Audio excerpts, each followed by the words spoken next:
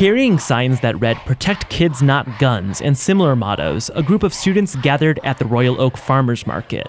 Anna Calhoun, a senior at Berkeley High School, helped organize the event. How does something like this get organized? Like, what does it take?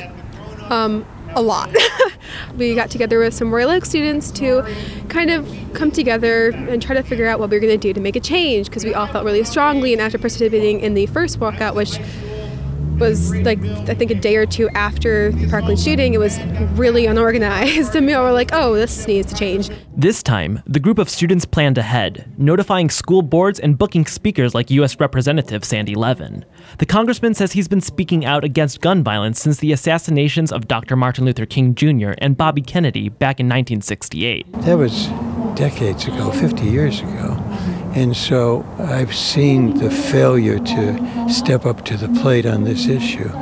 And this rally here, led by kids, I think is an indication that change will come.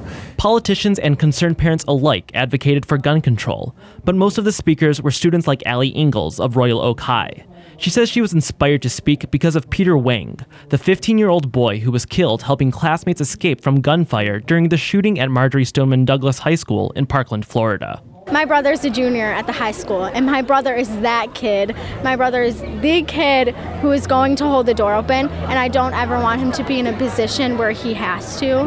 Another speaker, Zachariah Farah of Bloomfield Hills High School, says the organizing of students goes beyond this walkout.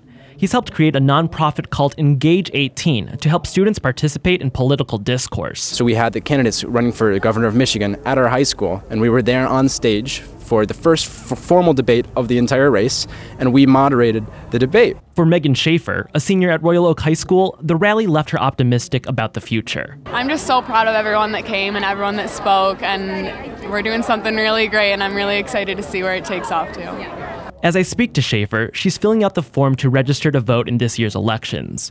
Many of the day's speakers say that's part of the National School Walkout message, that voting can be the ultimate weapon to fight gun violence.